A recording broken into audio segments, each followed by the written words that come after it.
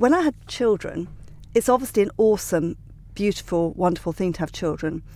But if you've ever fostered the somewhat unrealistic idea that men and women are exactly the same, it really does your head in, because that's when you realise, no, women are different to men.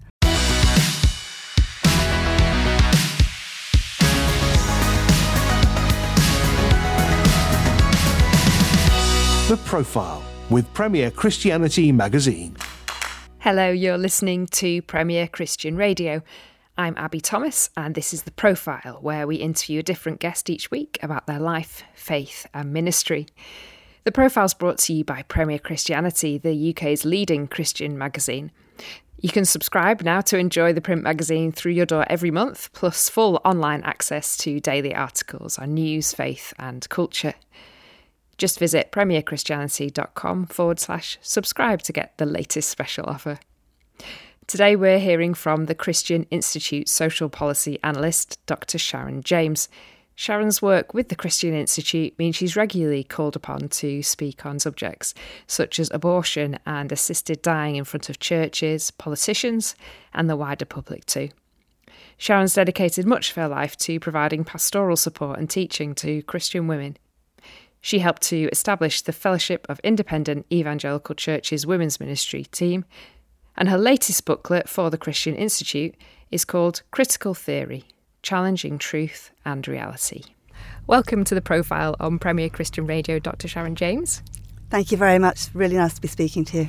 I'm really looking forward to our conversation today. You're an author, you're a speaker, and you work as social policy analyst for the Christian Institute, and you've written 11 books and many more booklets and articles, and your latest booklet is about critical theory, which we're going to come on to later in the interview. But it'd be great to just begin a little bit with where you are now, before we go back to hear what brought you here. How do you spend your time day to day at the moment?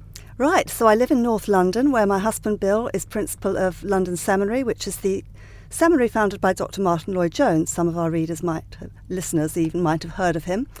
But I work up in Newcastle on Tyne, the great North East. I love the North East.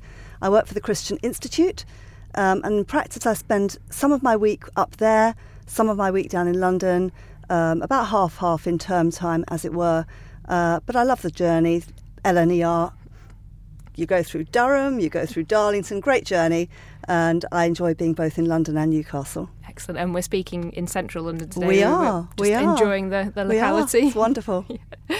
Tell me a little bit about the Christian Institute and your work with them. You are a social policy analyst. What does that mean to the rest of us? I'll just tell you about the Christian Institute first. Effectively, we want to try and help Christians to be confident, to be salt and light, living as citizens in this nation.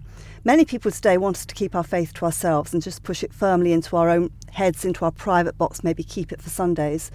But we believe that Jesus calls us to be salt and light and to love our neighbour.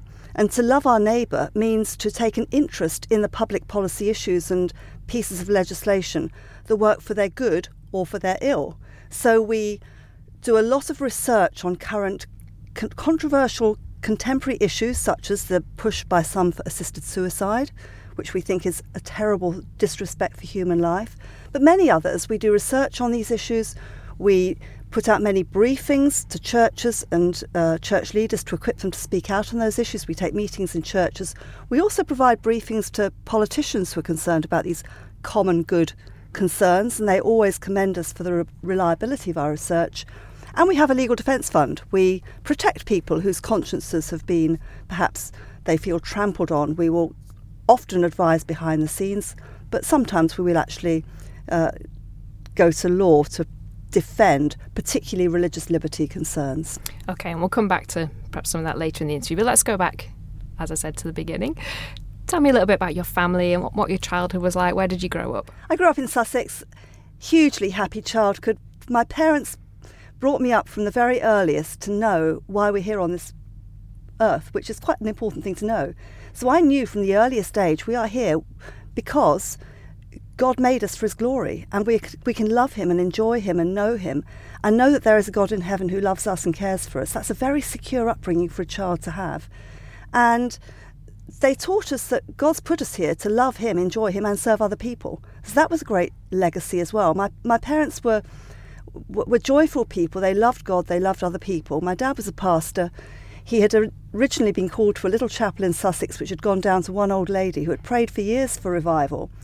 And then he was part of a small revitalisation project. And during the 1970s, 60s and 70s, there was enormous blessing spiritually. And I just remember as I was growing up, seeing people praying fervently for conversions and there being changed lives and transformed lives. So I know that Jesus can transform lives.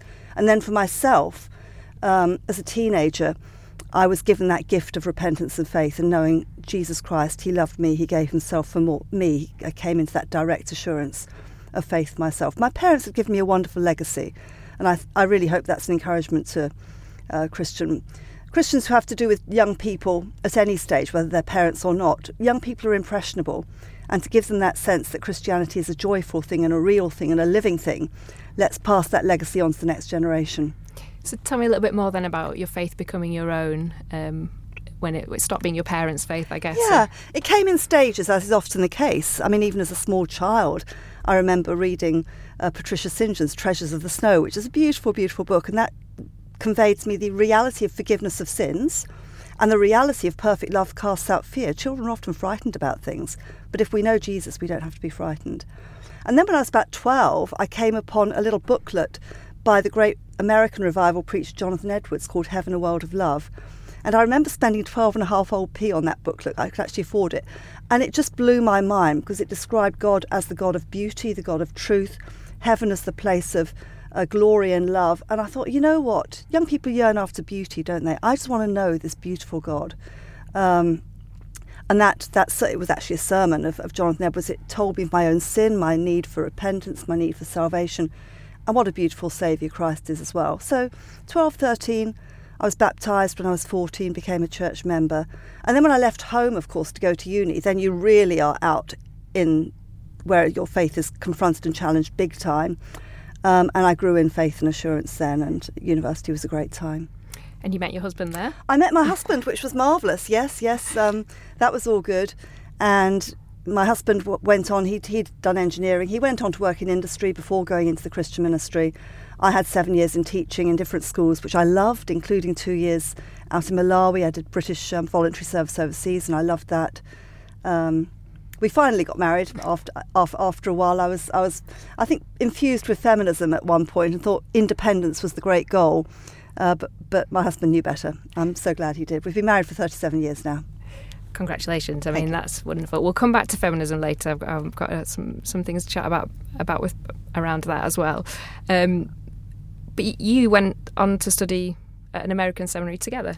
Yes, indeed. After my husband had worked for several years in industry to get, if you like, life in the real world, he always knew that he wanted to go into ministry.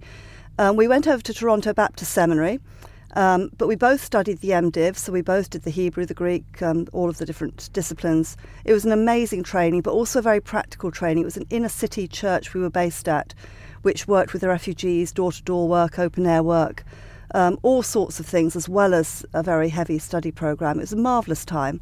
And when we came back to England, my husband took on the pastor of a church in the Midlands, where he was a pastor for 26 years. During that time, I was very involved in women's ministries, but was so concerned, Abigail, about the suffering caused to women by policies which pushed them away from their own children, out of their families. In the name of so-called equality, women were being damaged, I felt, and the fallout from family breakdown was impacting many women. And so I began to be concerned about that issue, and I ended up doing a PhD in family policy just to really kind of try and understand what was going on. And you've spoken very positively about your life story, but were there times of struggle? Were there times where things weren't quite so easy? Well, it's strange. One of the times that you'd think would be the greatest blessing was perhaps for me one of the greatest struggles. When I had children, it's obviously an awesome, beautiful, wonderful thing to have children. But if you've ever fostered the somewhat unrealistic idea that men and women are exactly the same, it really does your head in, because that's when you realise, no, I am a woman, I am a mother, and I need to think this through. Women are different to men. Now, that hard time, I found that I found that quite a challenging time, because we're so much brought up to think that life is about our independence. When you've got babies, they are dependent on you, and you cannot be independent of these precious little lives. They are so dependent on you. So I thought through, I had to go back to the Bible, but also I read everything I could lay my hands on feminism and radical stuff. And I came to the sort of settled conviction that God is the creator and his design is good, and he's designed men and women different for a really good reason. And there's something beautiful about being a woman, about motherhood, and about new life. So that hard time where I was, battling through the sleepless nights and all the rest of it, actually drove me into thinking through those issues in a way that blessed me. And then I was able to, I trust, use that to help other women. You talk about feminism in quite a negative light. Yes, of course, yes. There's many Christian feminists who might argue that actually feminism's brought many benefits to women, the vote, the rights to work, consequences for marital rape, for example. Do you see the positives? Well, in a sense, I take the story back further, Abi. I've written a whole chapter about Christianity and the dignity of women in my book, How Christianity Transformed the World. It's the biblical teaching that men and women are absolutely equal in the image of God, that through the years has been one of the drivers, for example, of Christians pioneering female education. And female education is the single biggest factor in equal rights for women. And so when you look through the centuries, it's very often biblical Christians who've been at the forefront of arguing for equal opportunities.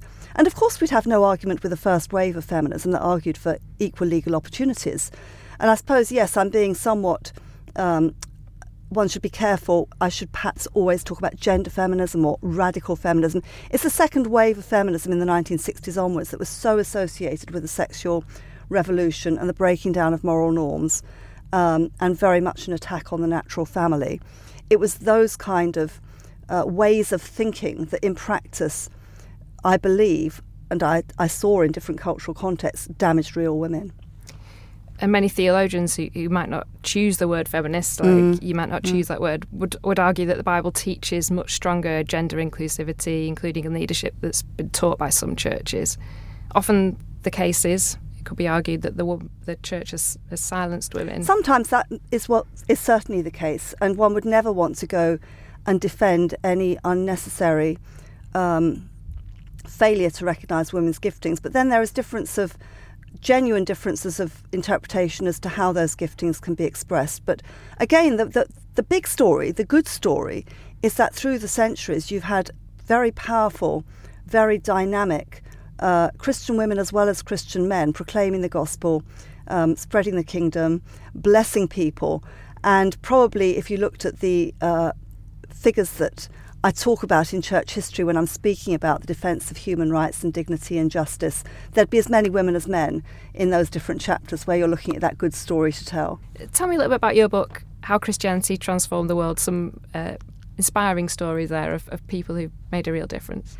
Yeah, so when you look at the themes of justice and human dignity and just caring for neighbour, I go back over 2,000 years of church history and I take 10 themes: dignity of women, healthcare, philanthropy, education.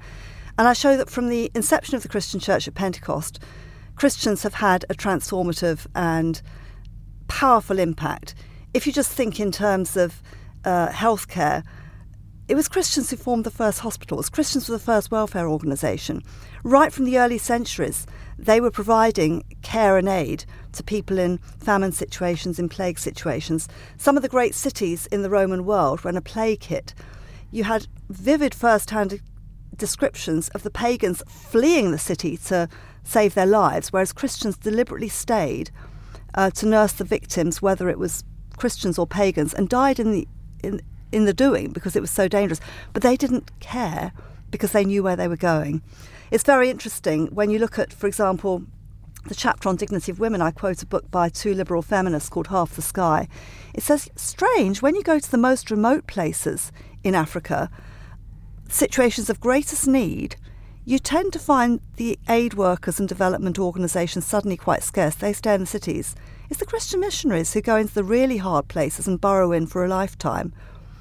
And I'm thinking, yeah, but that's because we know this isn't the only life we have. We can afford to lose our life and give it away to serve others. because we know that there is another life after this one. So the book just shows from different continents, different racial backgrounds, different groups, Christians just being like Jesus and the impact it made in the different areas of life.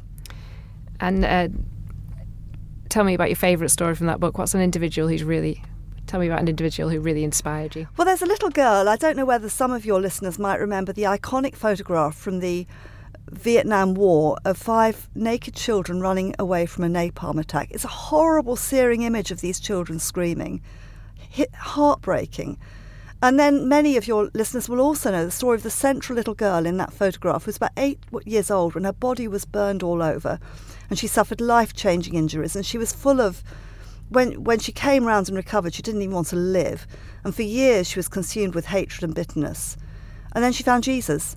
And now she spent the rest of her life, Kim Phuc, she spent the rest of her life campaigning for child victims of war. And it's her Christian faith that has enabled her to transform that horrific, if you like, crime that was done against her into doing good to others. And that's what Jesus enables us to do. He can actually change our lives so that the horrible stuff in our life, whether it's our own sin or stuff that's been done to us, we can find forgiveness ourselves for our own sin. We can forgive other people in Christ and let that go for the sin that's been done to us. And then we can turn around and spend the rest of our lives actually making a difference for other people. So Kim Phuc was, I think, one of the most iconic in the book, but I tell the stories of many, many others, old and young, men and women, and from different races. And you've written lots of books. Yes. What's your next project going to be on, do you think? Well, my next project is going to be on protecting children, because I can't tell you how heartbreaking it is to see the innocence of children destroyed. One of the things we are working on all the time and have done for many, many years at the Christian Institute is very, very perverse and inappropriate sex education materials given to young children. And I think that actually is a corruption of their innocence and an abuse of their minds. So child protection, protecting children, the ways that our culture is failing to protect our children, but how as Christians we need to stand up and protect our children. That one will be dedicated to my grandchildren, I think, but to all children. They deserve better than what our culture is giving them at the moment. Your latest booklet is about critical theory. I think it's a concept lots of people have heard of, perhaps critical race theory more often, but critical theory as a wider theory, I suppose, for want of a better word. Tell us about what critical theory is and why it concerns you. Yeah, well, first off, make a distinction between critical thinking and critical theory, because we all need to be critical thinkers. We need to think critically about every issue. But critical theory is more of a technical term describing an ideology that arose during the 20th century, which framed society in terms of divisions between groups of people, which one could loosely describe as those with privilege, those without privilege, the oppressed, the oppressor. And the thinking behind it was that wherever you find any disparities in outcome in a society, it's because powerful groups are oppressing other groups. But it was more profound than that, because actually when you go back to some of the architects of critical theory, people like Gramsci, people like Horkheimer, people like Adorno, they saw the whole structure of, if you like, Western civilization as being an overbearing, crushing power that was suppressing normal people, and they wanted to pull the structure down. But in order to pull the structure down, they wanted to sow suspicion and hostility between different groups. And I haven't got time to go into the whole story about how that merged with very many different aspects of postmodernism, but effectively by the beginning of the 21st century, we have a culture where people are encouraged to think of themselves in terms of the group they belong to. And why am I worried about it? I'm worried about it because the Christian biblical worldview is, number one, that God is the creator and we all go back to the same first parents. We are all one race, fundamentally. And we should not be thinking in terms of what divides us. There is essentially the unity of the human race, which is a glorious thing and it's a beautiful thing. And then number two, the biblical worldview tells us that every individual is precious to God because every individual is made in his image. And it's the biblical worldview that holds on to the dignity of the individual.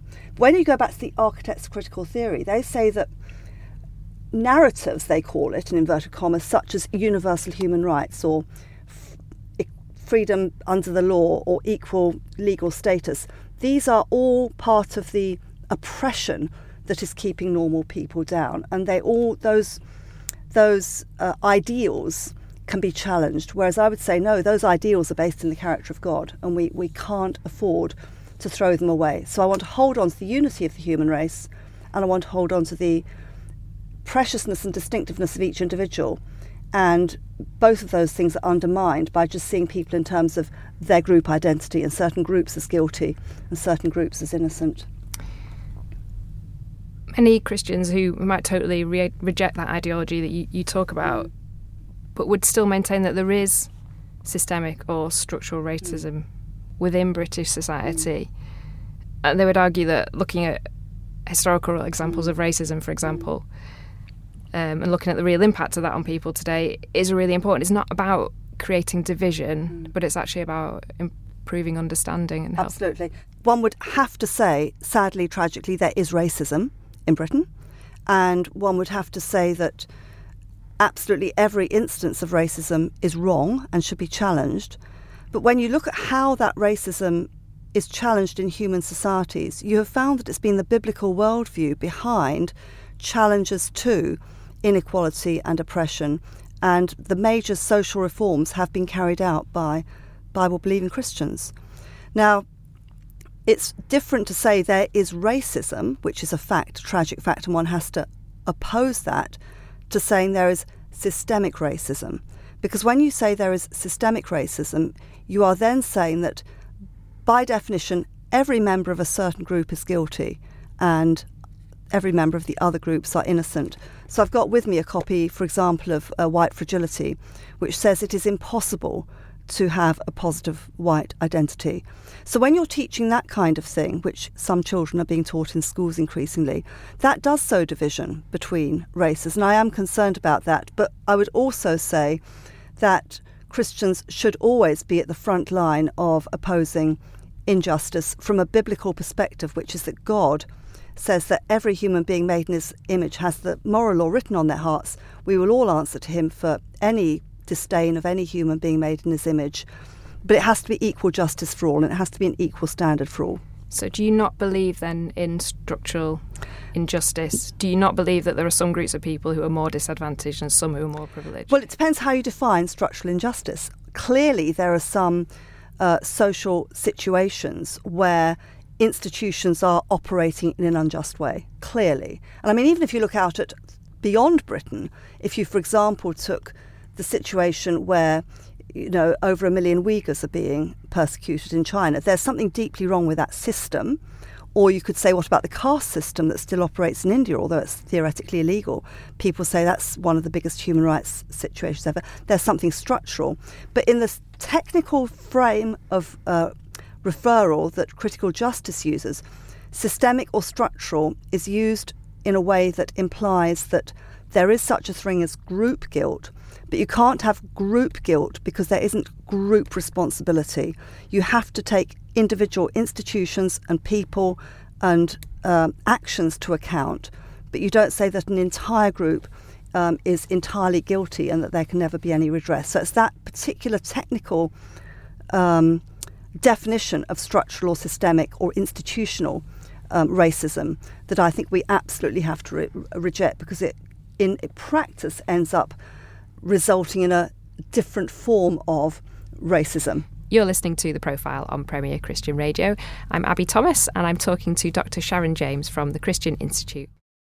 Too many of us are living in a bubble and not hearing both sides of the world's important stories. It's time for a more rounded perspective. It's time to discover Premier Christianity. Balanced, confident, relevant, faith-filled. Discover fresh biblical perspectives as we bring you wide-ranging stories that impact the church. Discover the go-to source for Christian news. Subscribe at premierchristianity.com. Now only £5 for 3 months.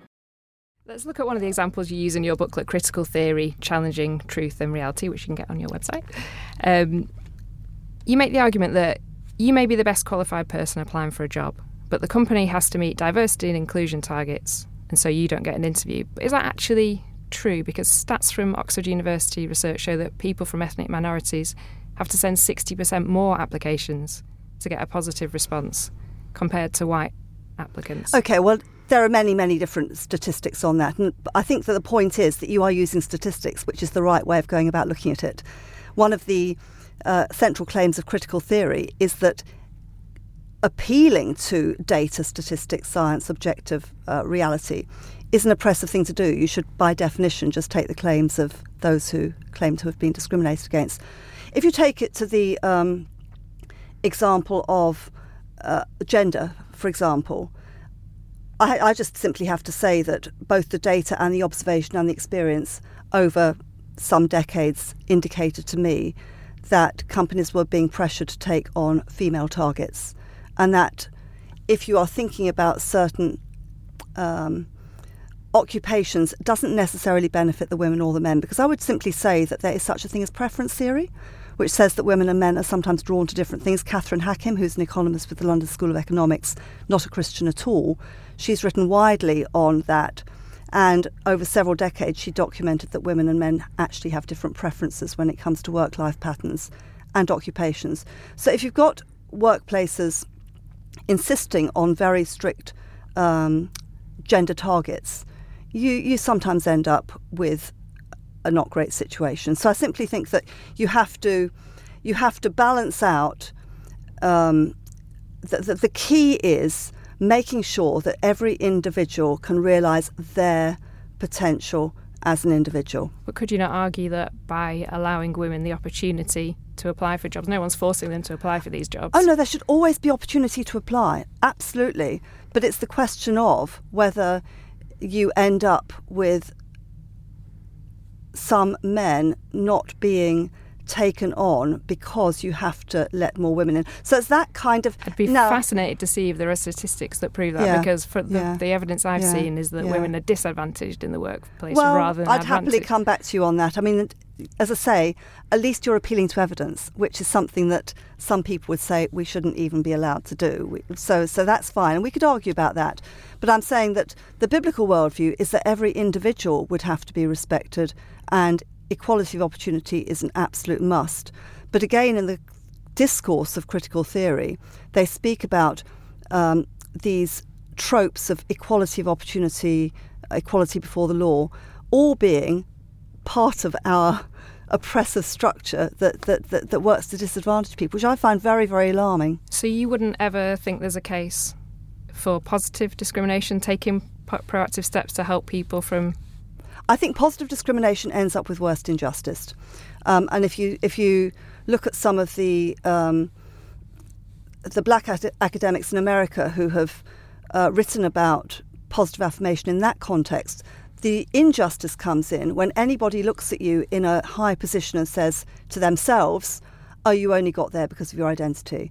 And they say, we don't want that for our children. We want our children to have the dignity of believing that they are in that position because they are up for it and they have the capacity to do that. And I just think that John McWhorter's book Woke Racism, for example, he talks about his children. He says, I don't want my children in that position where they think that they're somewhere because somebody's done them a favour. I think that it can end up doing worse injustices. But that would all be great if there was a level playing field. But as I said in those statistics before, 60% more applications. People from ethnic minorities have to spend 60% more applications just to get an interview. There isn't a level playing field to start with. If we look at race and the law, well, that's one particularly egregious example of abuse that should be challenged, and there are lots of equality laws that are precisely there to challenge egregious injustice like that.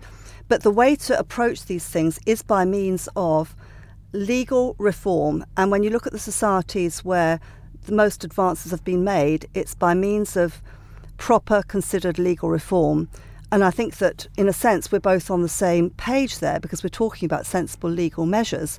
Critical theory actually says that all of that is just papering over the cracks of an unequal civilization. It all needs to be pulled down. The structures need to be pulled down anyway. So I think kind of we're veering towards common ground there, and one needs to say, well, one could argue about that, but critical theory would say that's all wallpaper anyway. Yeah, I want to just present the opposite view, Sure, so that people sure. can get a good Sure, chance to sure. hear both sides of the story. Some Christians would make the point that Jesus spoke out against groups who exerted their privilege in a damaging way, or the prophet Micah. Absolutely. But the point is, when you look at the biblical texts on injustice, they are searing in their indictment of tyranny and injustice. And the wonderful thing about the Bible is it establishes the principle of the rule of law. And you have the encapsulation of that in the story of the vineyard, where wicked King Ahab says, well, I fancy that and I'll have it. And Jezebel says, well, you can have it because you're king. And he ends up grabbing the vineyard, and Naboth is killed. But the prophet says, no, the king and the poor person will equally answer to God. They're equal under the law. The rule of law is that all are equally answerable to God. And so again, the biblical justice is God's moral law is the standard for everybody. And ultimately we will all answer to God at the last day with that standard of moral law that's on our conscience. But even in human law, which is God appoints rulers to do good and to judge evil and to control societies in a way, it should reflect the biblical command that all are equal under the law, including the kings, including the rulers, one law. And that's enshrined in Magna Carta, which itself was quoting from biblical principles. Many Christians believe that social justice is a key part of being a Christian, though, as well. Yes, absolutely. Prioritising, people, showing people Absolutely. love, being peacemakers, and activism, like protesting against climate injustice or racial injustice, for example. I know you're talking about things should be done through the law. At what point do you feel that is just not enough, or do you think there's never a point where the law isn't enough? Well, social justice is a biblical concept, but again we have to look at definitions. So social justice, small s, small j, God is the God of justice, and God defines justice. So real social justice, I think, is biblical justice, divine justice, where all alike are under the same law. When you have capital S, capital J social justice, you end up saying that some groups are more guilty than other groups, some are less guilty, and I don't think that's biblical justice. So it's really tricky where you're saying, well, I want social justice, but I don't want social justice. I want biblical justice, small j, small s, small j. But the critical theory version of social justice, group justice, I don't think is true justice at all. In terms of activism, protection of life, I would say protection of life might be one of those cases where you just need to protect life, and the Bible would be clear on that because of the dignity of all human life. I mean, I guess people who are doing environmental activism might argue that is protection of life because of the catastrophe of the climate. You could have debates about that, but the point is that the Bible says that that human life, made in God's image, God will judge the shedding of innocent blood. There would be a very clear application of that towards medical ethics.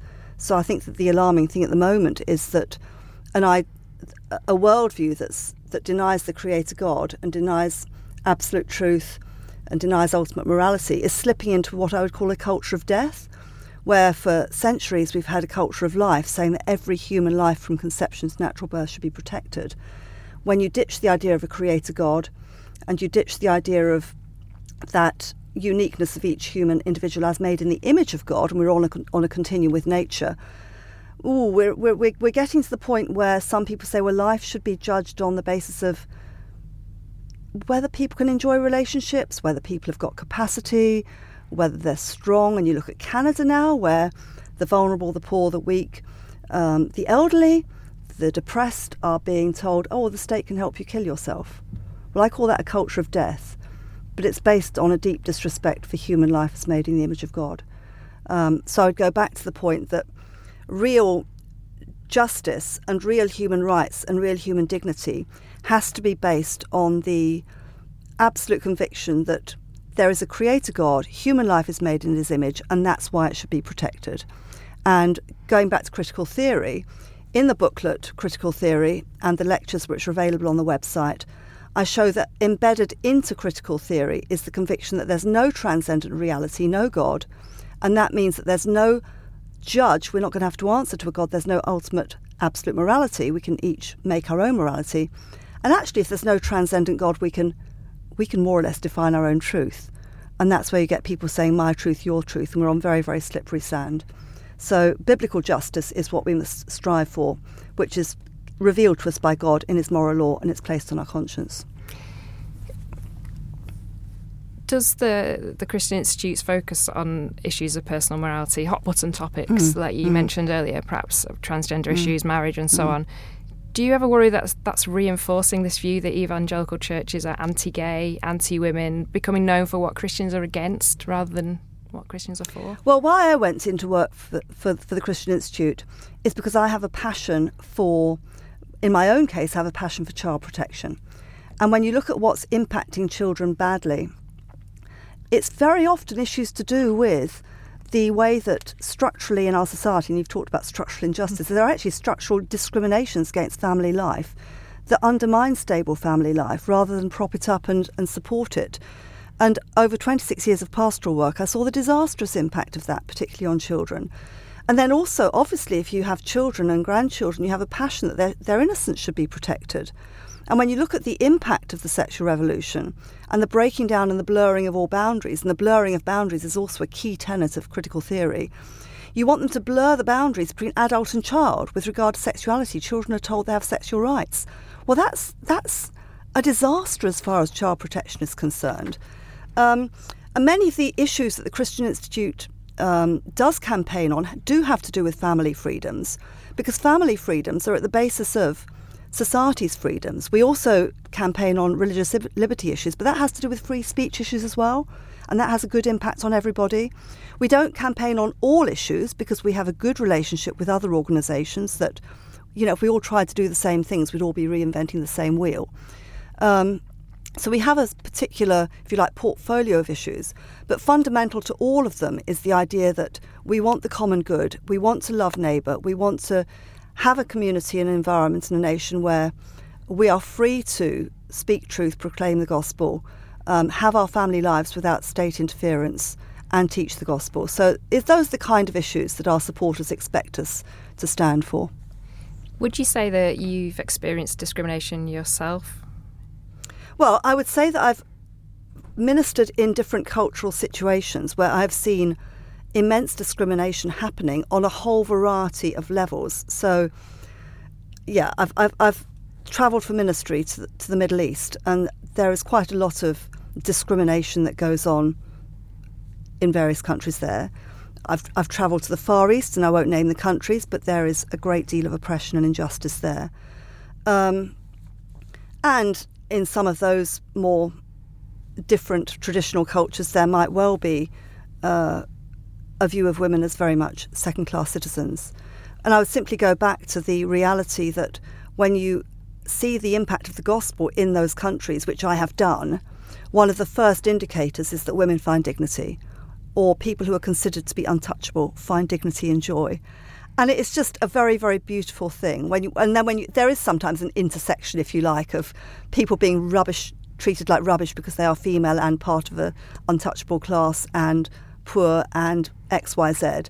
And then you see their face when they say, well, I found Jesus and I have dignity. And that is the true equaliser, the true leveller. And as a church, we absolutely hold on to that in Christ there is a plan to unite. By creation, we're all one race. But then in the church, we are one. And that is a very beautiful story to take into any situation of discrimination.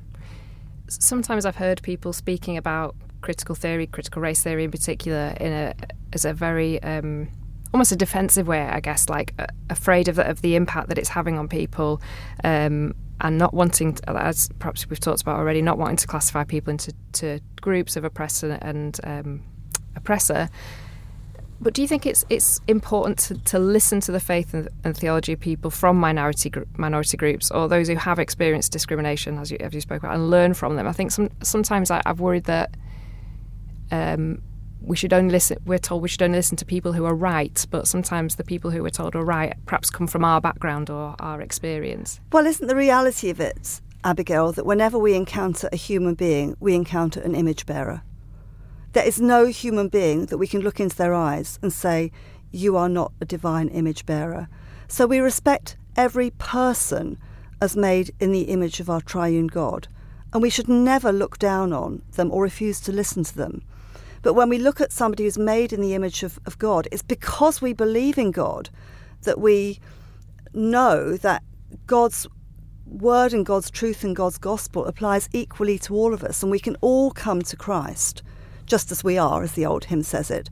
And he transforms us to be like him. And that's the same message for everybody. So absolutely we listen to people. Absolutely we love people. Absolutely we respect people. But we do need to understand some of the challenges that are coming into our culture. And critical theory is just a shorthand way of describing many of these challenges, which are damaging the not only the well-being of individuals, and again my passion is for children, but also the cohesion of society. We haven't talked about critical law theory, which is perhaps one of the most recent developments of critical theory. You have in your booklet again, you say that victims of crime in minority groups might see the offender get a heavier sentence. Do you have any evidence for that? I've got a lot of evidence from America, and I give the footnotes in the booklet. So if listeners are interested in that, it's christian.org.uk/critical theory. The booklet's there, the footnotes are there, and then a lot more footnotes in my book, The Lies We Are Told, The Truth We Must Hold, because there are chapters there on this with the footnotes. So one's not saying there is no justice left. There is evidently justice left. But you do get a strand of thinking that says that the concept of rule of law, equality before the law, that has to be discounted and done away with, because the purpose of law should be restorative and reparative to remedy past injustices and to tilt the balance back. But effectively, if you ditch the idea of equality before the law, you are in I think you're in sinking sand. But I would argue that from the statistics, people don't have equality before the law. Well, that at the has moment. to be addressed. And again, yeah, absolutely. And we absolutely, I find it interesting that it's often Christians who've been on the front edge of penal reform, reform in prisons, and reform of the legal system. So yes, we should go down the route of seeking justice via the legal system. But yeah, let it be via data and objective evidence and truth, because the critical theory slant on that would be truth claims are power grabs, science is an oppressive, white, heteronormative, systemic injustice that just keeps people down. You're using your facts to discount my feelings. So, of course, we should challenge where there are injustices happening in prisons or in the law, wherever they may be. But if you look at the countries where you've got the best record of reform over decades and over centuries, it's actually been Christians with that, countries where there's been that Christian foundation of rule of law, because without the rule of law, nobody is safe. And that rule of law is very fundamentally a biblical principle. As even, again, you look at non-Christians like Tom Holland, they would say, yeah, that sense of equal because all made in the image of God, rule of law, all of these things, they're based in the biblical worldview. I guess a lot of Christians are, like you say, are campaigning on those issues and are trying to make a difference. I mean, the statistics are pretty staggering, Sharon. Stop and search statistics here in London, black young men almost 10 times more likely to experience stop and search than a white young man. It goes across the country. Yeah, 18% of the population isn't black and minority ethnic, but 28% of the prison population is from those backgrounds. Surely we should look at injustice, we should look at oppression. And I said right up front, there is racism. I'm not questioning that. But the way that you move from injustice to greater justice, generally, well, always when you look at human history, it's been by means of reform and reformers going at it, looking at how to help, looking at what can be addressed. And when you look at the situations where there has been reform, again, it's been because those reforms have been based on a biblical worldview. But often those things have also come through protest, activism. These are some of the things that you write about how critical theory leads to activism, and that's perhaps a criticism of it. Do you not think that activism has been a positive force for good in changing laws? Sometimes, yes, but the point is with critical theory is that the architects of critical theory, if you go back to the thinkers behind it, they actually said that reform was too slow. You have to have violent revolution to pull it all down. So you're looking at pulling down the power structures, pulling down the institutions, and they named the law enforcement agencies, governments, family, church, education, all of these institutions, because they see them all as, if you like, passing on, transmitting what they regarded as privilege from one generation to the next. Now, so activism, if it's very tightly defined in terms of protecting life, for example, but in terms of pulling everything down, history shows that that is a car crash. So what do you think Christians should do about racism? What's the Christian Institute, for example, doing to tackle racism?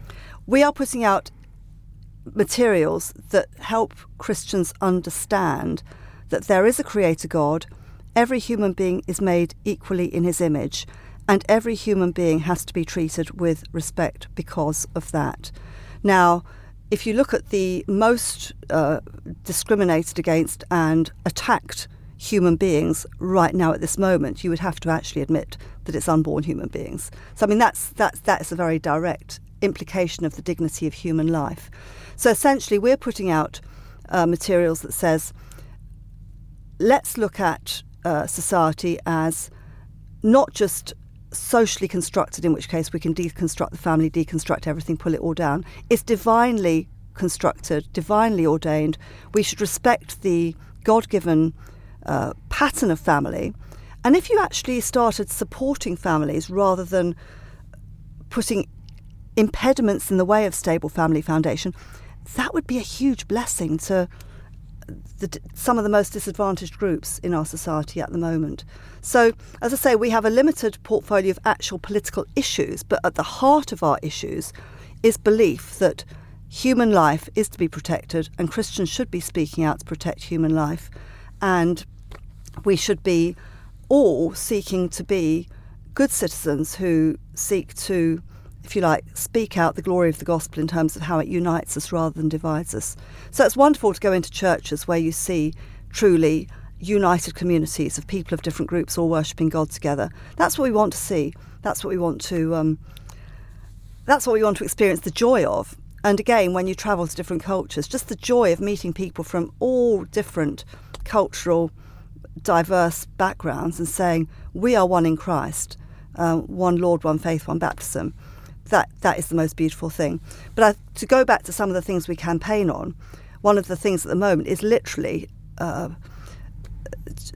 religious liberty threats. If we're going to be told as churches what we can say and what we can't say, which is what some would like to bring in via what they are proposing in the upcoming proposed conversion therapy ban, we might then be told we have to start taking bits out of our Bible. And when you look at the places in the world where the church is fastest growing, and it is growing very fast in some areas, it's those areas where the church stands on the Bible and says, your word is truth. And I don't think we should compromise on saying, OK, we'll just ditch some bits of the Bible if somebody tells us to. We shouldn't do that. Yeah, I mean, people would disagree with you, I'm sure, about the interpretation of those texts as well. But that's not a discussion for now. We don't have the time to go into that. Let's go to your hopes for the UK church. Then you've just touched on some of the beautiful things you've seen. What are your hopes for the UK church? Well, my hopes are that I see a younger generation coming up who love the Lord, who want to be, they want to love God, they want to love neighbour. So I am hugely encouraged when I look at some of the younger generation. And I think that sometimes when things are challenging, and things are challenging for Christians at the moment, I mean, one of the elements of this whole critical theory, which we've not touched on, is very much to say that Christianity is an evil, toxic, bigoted religion, which I absolutely disagree with just in terms of the historical evidence. But I see younger people who are saying, no, they're not buying into that narrative. And they're living out being good neighbours and loving their neighbour. So I see the hope as the next generation, but I also see ultimately our hope is in the Lord, isn't it?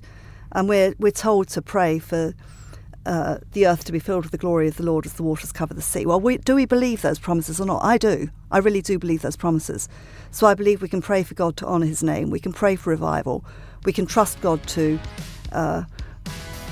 bring many people, multitudes of people, into the joy of knowing Christ. So as I look at the future, I'm hopeful as I look at the younger generation, but ultimately I'm hopeful because of the promises of God, and I'm hopeful because God is a great God, and he is determined to honour his Son, and he will do that. And finally, what are you personally looking forward to about the next year? Seeing God glorified through his people and just watching him act. I love the local church, I love the church. But actually, we can see God acting in so many ways. We believe that every human being is made in his image. It's not just Christians who do good. There are non-Christians who do extraordinary good as well. I just love seeing God act through the people he has created. Dr. Sharon James from the Christian Institute, thank you so much for joining me on The Profile on Premier Christian Radio. Thank you so much for speaking to me, Abigail. It's been a delight speaking to you. You've been listening to The Profile in association with Premier Christianity Magazine.